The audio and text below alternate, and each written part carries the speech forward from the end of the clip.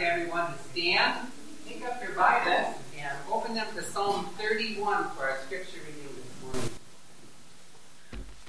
Psalm 31, verses 19 to 24. Oh, how great is thy goodness, which thou hast laid up for them that fear thee, which thou hast wrought for them that trust in thee before the sons of men. Thou shalt hide them in the secret of thy presence from the pride of man. Thou shalt keep them secretly in a pavilion from the strife of tongues. Blessed be the Lord, for he hath showed me his marvelous kindness in a strong city. For I said in my haste, I am cut off from before thine eyes. Nevertheless, thou heardest the voice of my supplications when I cried unto thee. O love the Lord, all ye saints, for the Lord preserveth the faithful, and plentifully rewardeth the proud doer. Be of good courage, and he shall strengthen your heart, all ye that hope in the Lord. Open your songbooks. As we remain standing, my faith has found a resting place. Okay, remain standing, but don't find a resting place other than your faith in the Lord. Okay, 389. My faith has found a resting place. And as we sing this, children's church is dismissed. My faith has found a resting place.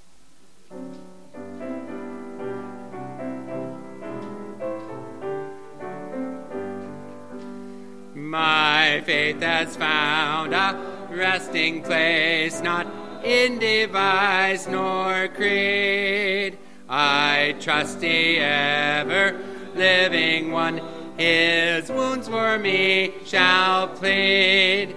I need no other argument, I need no other plea. It is enough that Jesus died and that he died for me. Enough for me that Jesus saves. This ends my fear and doubt. A sinful soul, I come to him, he'll never cast me out. I need no other argument, I need no other plea. It is enough that Jesus died and that he died for me. My great physician heals the sick, the lost he came to save. For me his precious blood he shed, for me his life he gave. I need no other argument, I need no other plea.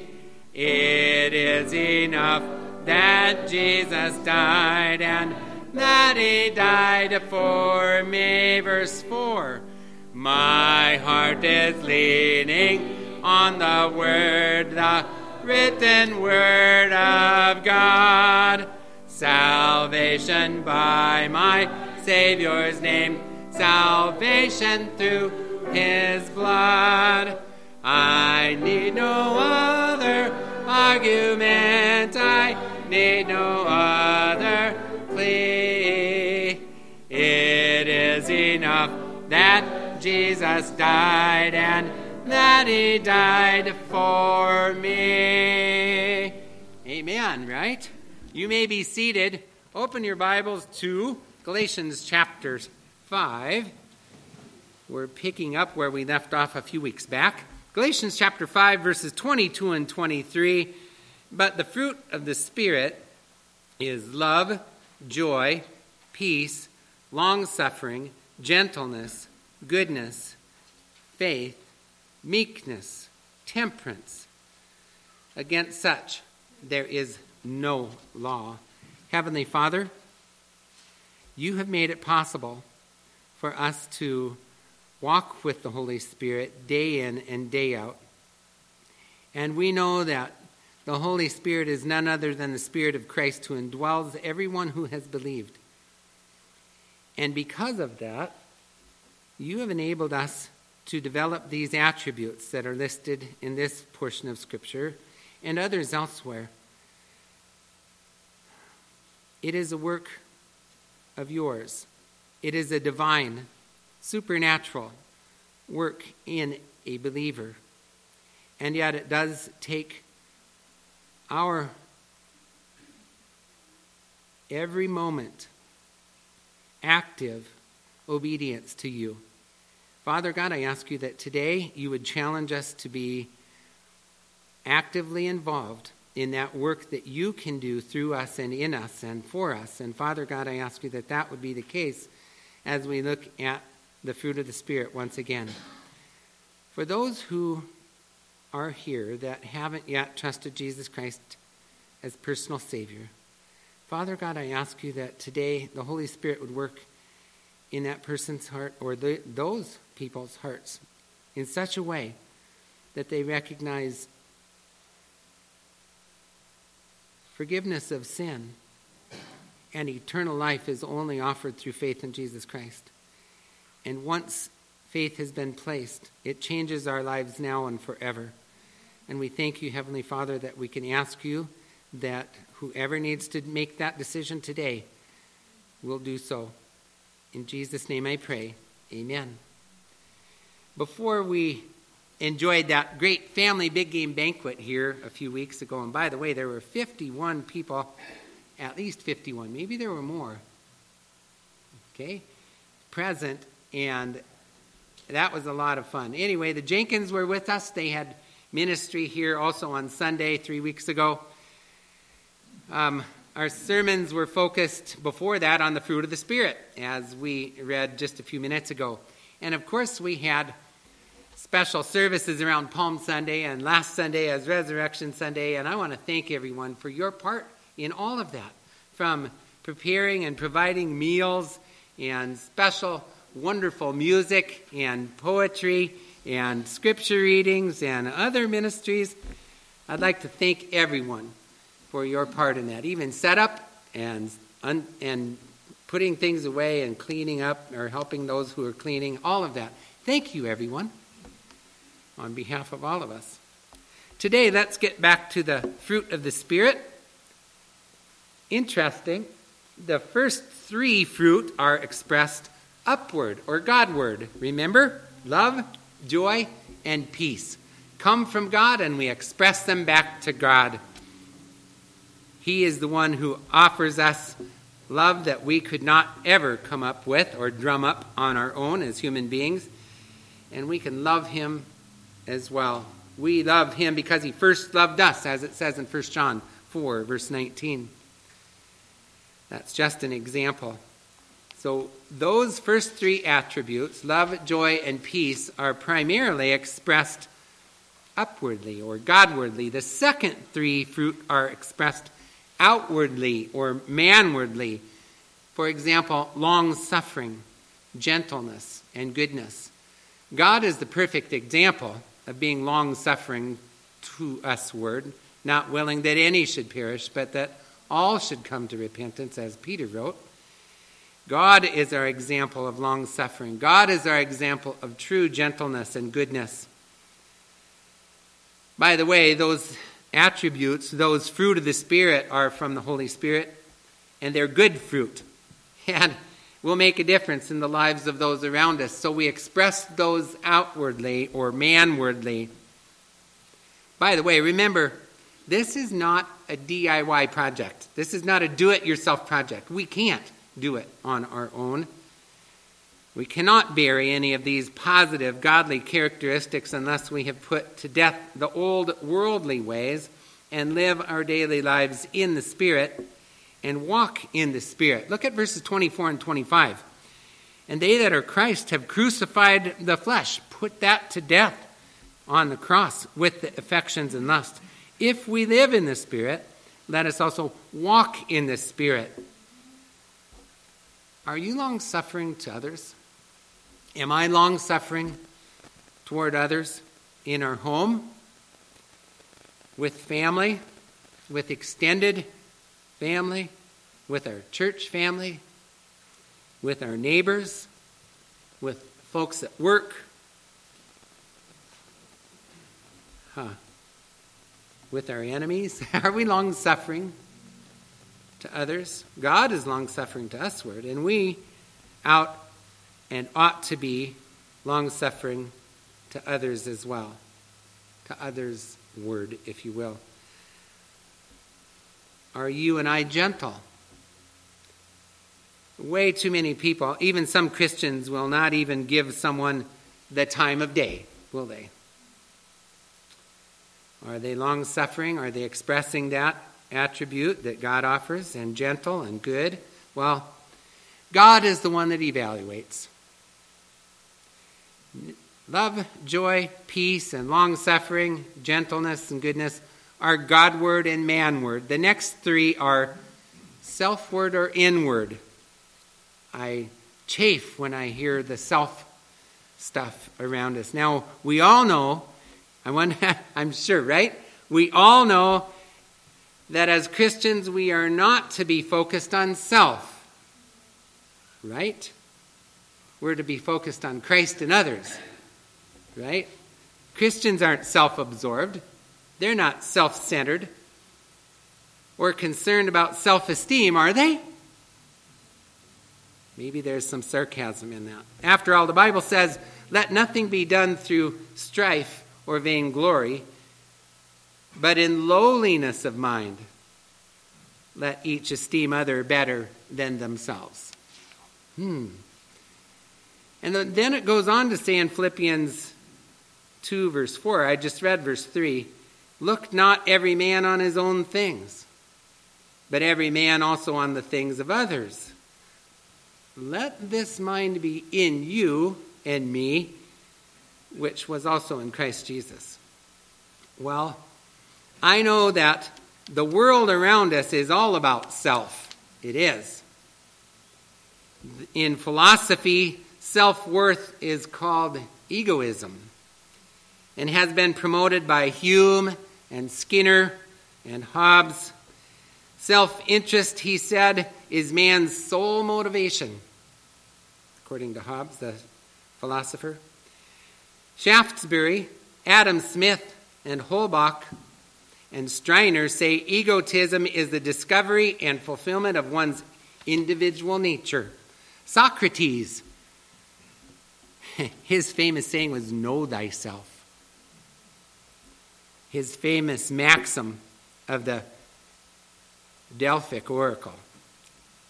Telesio said, self-preservation is man's basic goal. Aristotle, quote, self-realization is a basic human value that leads to happiness, end quote. Emerson wrote a lot on self-reliance. In more modern times, seminars about self-esteem and self-worth have been offered to every major corporation, and many of you have attended some of those because of the company you worked for. Personal synergistic improvement by the Wilhites, called PSI World, and was self-promotion, and by Carnegie. And in religion, the famous Dr. Robert Schuller, some of you remember his name, of the Crystal Cathedral fame over in California, was the one who developed and promoted self-esteem theology. Others followed suit. Some good men fell into that. Now, there's Meyer and Olstein and Bill Johnson and Brian Simmons in our day and age that are promoting you can be whatever you want to be. All you have to do is contemplative prayer. Claim it, name it, and claim it. God has to do it for you. They even claim that there is an incarnation, that they are, like Jesus, an incarnation, and are a God, a little God. It's the new cult called Jesus culture. Watch out for it. It is infiltrating many good churches and others that are borderline churches, and it's promoted through Bethel music, We've talked about this in the past. And Hillsong, the New Apostolic Reformation, it's all about you. That's the focus. Is now in some churches. But where did self-love really come from? Where did self-love really come from? I believe it started in a garden long ago in a land called Eden. Yeah, Satan tempted Eve with that which appealed to her eyes, to her desires, and to her pride, herself, her ego, the famous id. If you have a question about that, I suppose you could ask my wife or Chris. They know a lot about this kind of philosophy. So don't misunderstand. It's not of God to promote self. It isn't. That's not what we're doing here in these last three fruit of the Spirit. Faith, meekness, and temperance are not a focus on self. In fact, quite the opposite. We are not talking about self-improvement as a project. Well, that's not what we're talking about here. It's not, we can't do it. We just can't do it on our own. Have you ever tried to pick up yourself by your bootstraps? I remember as a kid, I heard that idiom and I tried it, and it just didn't even make sense. You can't pick yourself up by your own bootstraps. That doesn't work. And that's not what's happening here. This is not a self-improvement project. We can't do it. Keep your finger in Galatians chapter 5 and go to Romans 12, verses 1 through 3. You'll know why I'm doing this. Romans 12, 1 through 3. I'll give you a moment to get there. Romans 12, verses 1 through 3.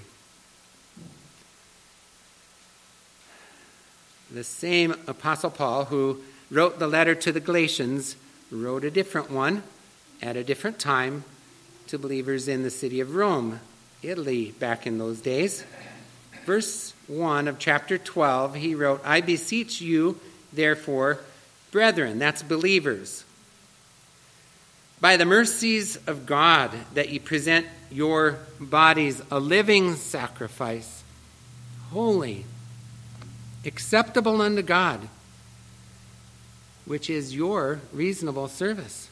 And be not conformed to this world, but be ye transformed by the renewing of your mind, that ye may prove what is that good and acceptable and perfect will of God. For I say, through the grace given unto me, to every man that is among you, not to think of himself more highly than he ought to think, but to think soberly, rationally, according as God hath dealt to every man the measure of faith. It is God that gives us the ability to live the fruit of the Spirit. We can't do it on our own, and we're not to be conformed to this world and trying to come up with self-esteem stuff. It's God who gives us the faith. It can only work in you and me if God, the Holy Spirit, puts us in it. We can only express faith, meekness, and temperance inwardly, which has an effect otherwise, if God puts it there. That does not mean Christians are to be passive. It doesn't mean that it's just going to happen, poof, out of thin air. That's not the point either. We're not to be passive in this. Very active, actually. But it is God who does it. It's not about self. It's not about me doing it. It's not about you doing it. To enjoy and express the inner virtues of faith, meekness, and temperance is a work of God. And we must live in Him and walk in Him to receive it, as we just read in Galatians 5:24 and 25.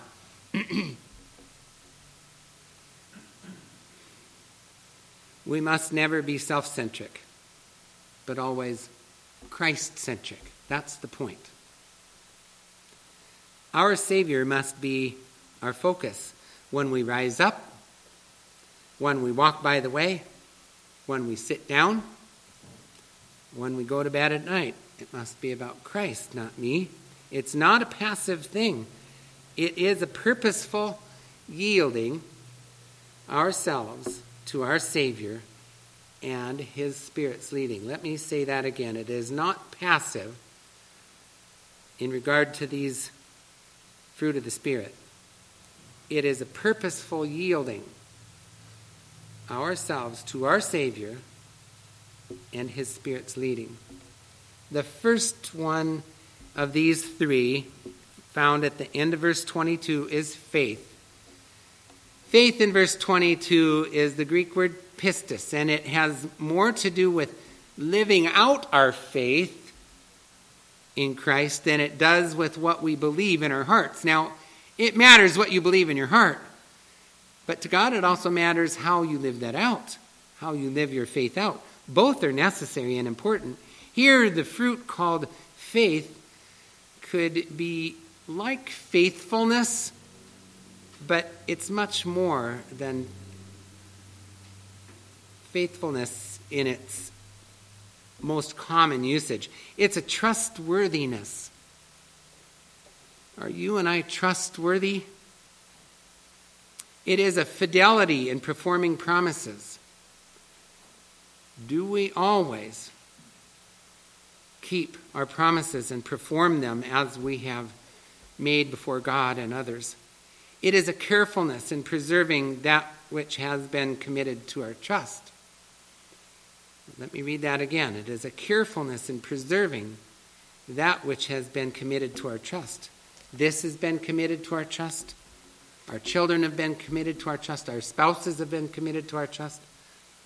Are we careful in preserving that which has been committed to our trust? It means transacting business confided to us in a way of integrity. It has to do with integrity. It means never betraying a secret of a friend. It means never disappointing confidence placed in us. It means holding fast to that which we believe. It means being steadfast, unmovable, always abounding in the work of the Lord. 1 Corinthians 15, verse 58. Can we do that on our own as self-improvement? No, we can't do that on our own. But this virtue can be mine and yours as we walk in the Spirit. The second one is meekness, the first word in verse 23. It is a virtue that is listed as a fruit of the Spirit. It's the Greek word praeotes, and it is a humble gentleness. It sounds so much like weakness, meekness and weakness. No, but it's not weakness. It's quite the opposite. It is a humble gentleness. It is not weakness. It is a strength under control. Meekness is a mild kindness toward anyone who is weak or hurting, even if they're wrong. Meekness is a mild kindness toward anyone who is weak or hurting, even if they're wrong. Meekness is patient with those who have injured us without feeling a spirit of revenge. The revenge belongs to God, not us.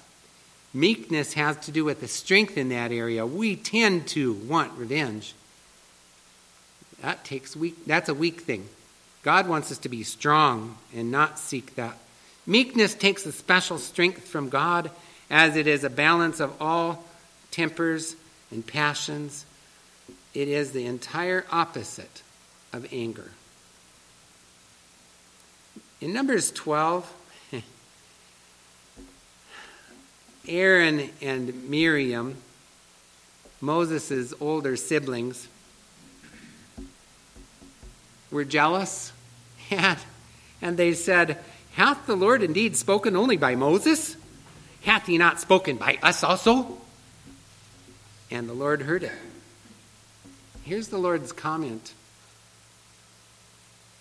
Now the man Moses was very meek above all the men which were upon the face of the earth. Does that mean he was timid? Was Moses timid, you guys? No, he wasn't. No, he wasn't. And the Lord spake suddenly unto Moses and unto Aaron and unto Miriam, "Come out, ye three, unto the tabernacle of the congregation." And they three came out, and God corrected Miriam and Aaron in front of Moses. No, Moses could have, I don't know what Moses could have done with that staff of his, but he chose under strength to be meek and let God deal with it. Are you strong enough to let God deal with it? That's meekness, and that's a virtue, and that is one of the fruit of the Spirit. That was God's comment about Moses, that he was meek above all the men which were upon the face of the earth. Moses could have sought revenge for their jealousy. Oh, yeah. But he let God deal with it. It took a yieldedness to God by Moses and a strength from God for Moses to be meek. He didn't get angry. He didn't get even. He was not a chicken. He was meek. He was strong. My friend Greg is now in heaven. Greg was one of the strongest men I have ever known. He was strong to the point of hyperbole.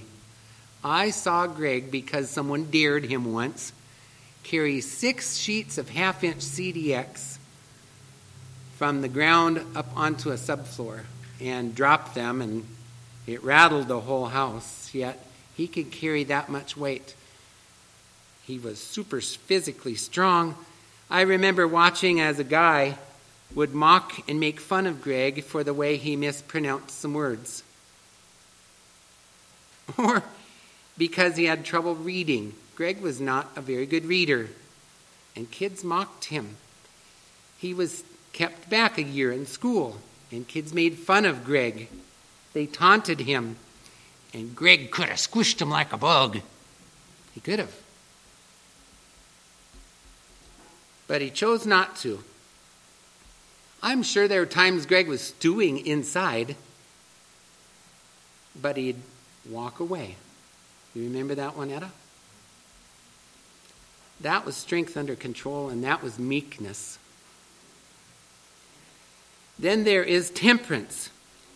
It is that genuine Christian characteristic that has to do with a God-given restraint, a moderation, a non-indulgence. Now, let me develop that a little further. Temperance is an appropriateness in all things, good or bad. It's an appropriateness in all things, good or bad. An example would be not eating too much. Word moderation comes in there, right?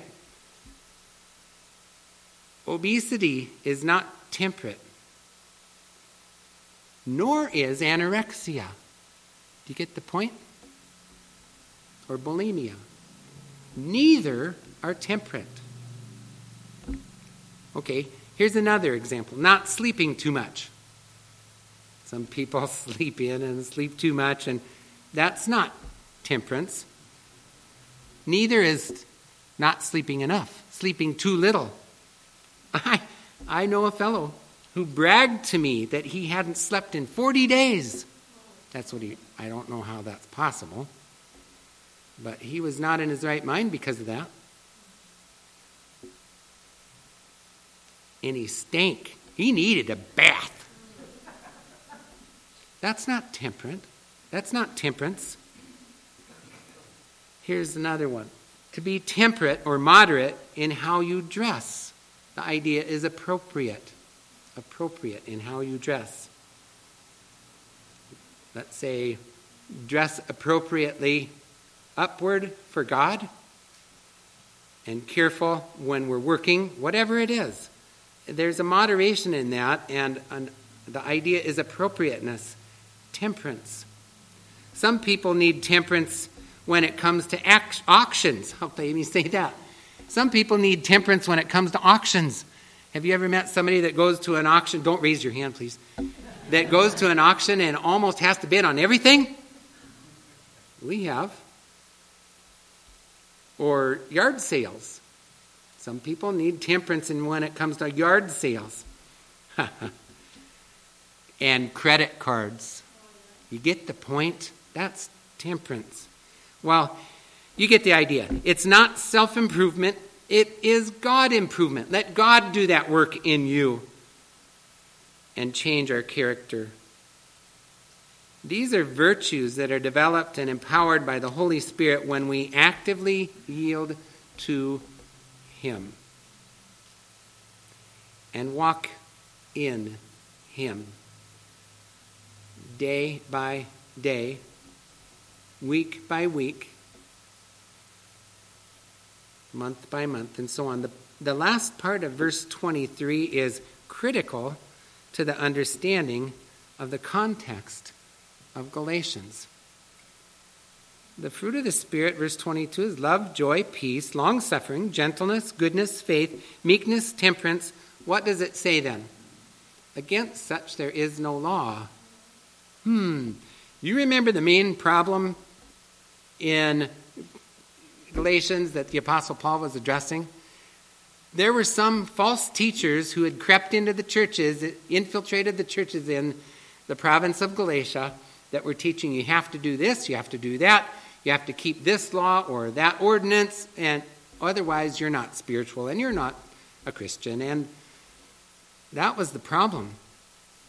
Keeping Old Testament law, the conclusion is, does not save anyone. It doesn't give you new life. It can't, because it is of works, and salvation is not of works. So the phrase, against such there is no law here, would be understood in the context and in this,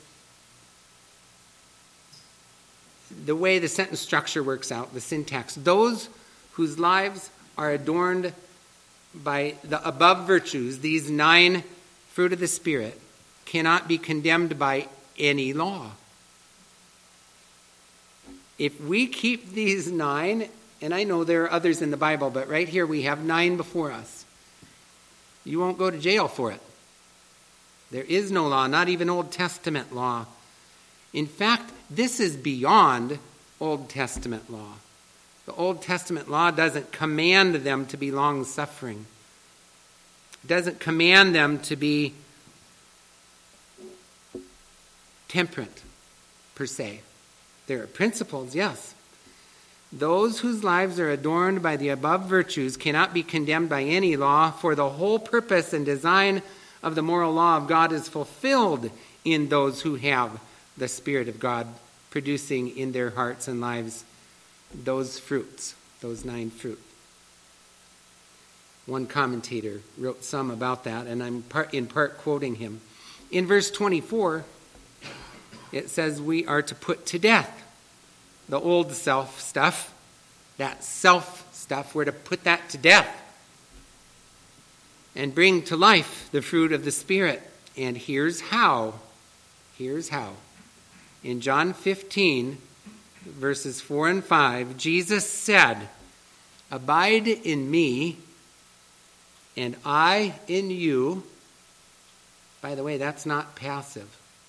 That's an active abiding in Christ. Then he abides in us, and when he abides in us, as the branch cannot bear fruit of itself, except it abide in the vine, no more can ye, except ye abide in me. I am the vine, ye are the branches. He that abideth in me, and I in him, the same bringeth forth much fruit. For without me you can do nothing. We can't in our own strength. One final comment by Paul on this subject is verses 25 and 26. If we live in the Spirit, let us also walk in the Spirit. If you're born again, the Holy Spirit indwells you, walk with Him. How do you do that? Ask Him for guidance every morning when you wake up, when you open your eyes. Ask Him for guidance for the day. Think about throughout the day how He is guiding you. The Word of God reveals to us much about walking in the Spirit. Everything that is a positive command in the Bible. What I mean by a positive command, for example, the negative commands are, thou shalt not. The positive commands are, thou shalt. Are guidelines for us for walking in the Spirit. Verse 26, let us not be desirous of vainglory. There were too many in the churches in Galatia and too many in churches today who want the honor. God deserves the honor, not you and not me. It's not about self. Let us not be desirous of vainglory, provoking one another. And in the process, of course, people do provoke one another. We're not to do that. Or envy one another. We're not to push each other's buttons. And we're not to envy each other. It's all about Christ. Get the point itself. The self-centric idea must go away. And the Christ-centric must take over our lives. And then the fruit of the Spirit will be part of your life and part of mine. Heavenly Father, Lord God, you do know our hearts. You do know each one who has placed saving faith in Jesus Christ as Savior, and that we realize from your word the Holy Spirit does indwell us. The Spirit of Christ is in us and gives us the ability to walk in the Spirit and produce fruit that is honoring and glorifying to you. Father God, I ask you that we would yield to you every area, every nook and cranny of our lives would be yours for your honor and glory. For anyone who hasn't received Christ, and we know then the Holy Spirit is not living in them, there's maybe even confused by all of this, but Father God, I ask you that the Holy Spirit would convict of the need to trust Christ as Savior and be transformed into a different person by the renewing of our minds as the mind of Christ can be and should be and must be in each and every one of us. Father God, I pray for you to be the one who's honored and glorified, and for anyone who has a question or a prayer request or maybe even the desire to accept Jesus Christ as Savior, that the Holy Spirit's convicted them of that need today, that they would talk with me once we dismiss today, and that they would make sure of a new life with Christ. Or if there's a prayer request, I ask you, Heavenly Father, that they would talk with me and that I would confidentially pray with them and for them each day. Father God, may you be the one. May Jesus Christ, our Savior, be honored and worshipped in every way. For your glory, I pray in Jesus' name. Amen. Once again, if there is a need, and I am willing to be part of it, seek me out after the service. We will meet and talk, and I trust that God's Word and the Holy Spirit have had free course in all of our lives today. Let's stand and sing Faith is the Victory. Number 377. Please stand and we'll sing Faith is the Victory. 377, and we'll be dismissed. Looking forward to this evening together. You come back if you can. 377, Faith is the Victory.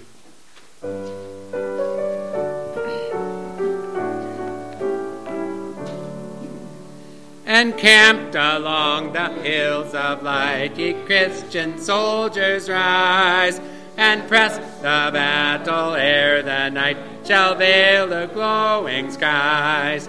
Against a foe in vales below, let all our strength be hurled. The victory we know that overcomes the world.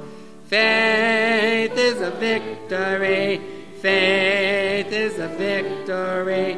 Oh, glorious victory that overcomes the world. Verse 2, his banner over love, the word of God. We tread the road, the saints above.